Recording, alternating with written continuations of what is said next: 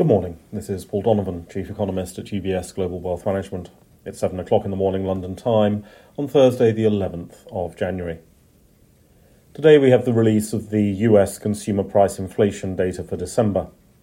In the policy error-strewn world of US Federal Reserve Chair Powell, data dependency means that a single point of information can have disproportionate influence on expectations.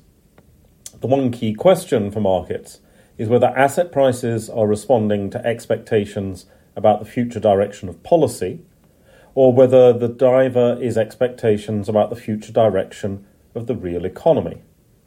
The two are related, but not perhaps as tightly related as they should be.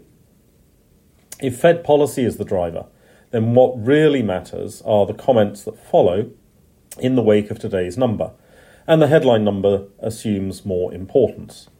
Under Powell's leadership, spin triumphs over substance. If the economy is what matters, then the headline numbers are much less relevant, and it's the detail that's going to be the focus. One very critical point to remember is that whatever the figure, most middle-income home-owning US households have experienced inflation that is below the reported headline rate. The distortions of the fictitious owner's equivalent rent have become very significant. This has helped to explain the resilience of the US consumer. Middle-income homeowners have more spending firepower than a superficial reading of the headline would suggest. European inflation data for December has tended to surprise slightly to the downside as profit-led inflation has continued to come under pressure. Goods prices and some services should reflect that in today's US figures. However, the noise in the headlines today will come from owner's equivalent rent and retail rents, used car prices, and possibly airfares. The European Central Bank Bulletin is due out and is unlikely to stir much enthusiasm from markets. One of the potential challenges is that the economists of the European Central Bank may be putting a different emphasis on the economic outlook than are members of the Governing Council.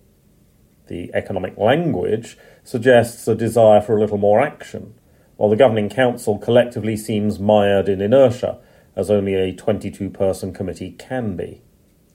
Of course, individual members of the Governing Council may be calling for action, but the chances of getting a timely collective decision do seem relatively low. Elsewhere, there's quite a lot of political noise going on this week. Republican candidates dropped out of the US presidential race. In Europe, there have been recent protests in Germany and Poland. France's new prime minister is getting a government in place as well. This is a year of politics, which markets are unlikely to get right.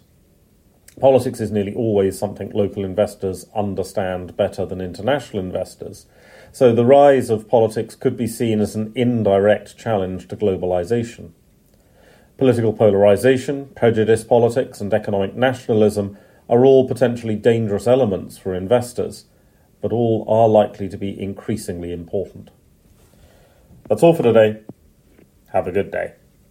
UBS Chief Investment Office's investment views are prepared and published by the global wealth management business of UBS AG or its affiliate, UBS. This material has no regard to the specific investment objectives, financial situation, or particular needs of any specific recipient and is published for informational purposes only. As a firm providing wealth management services to clients globally, UBS AG and its subsidiaries offer both investment advisory services and brokerage services. Investment advisory services and brokerage services are separate and distinct, differ in material ways, and are governed by different laws and separate arrangements. In the USA, UBS Financial Services Inc. is a subsidiary of UBS AG and a member of FINRA SIPC. For information, please visit our website at ubs.com/working with us. For a full legal disclaimer applicable to the independent investment views produced by UBS, please visit our website at ubs.com/CIO-disclaimer.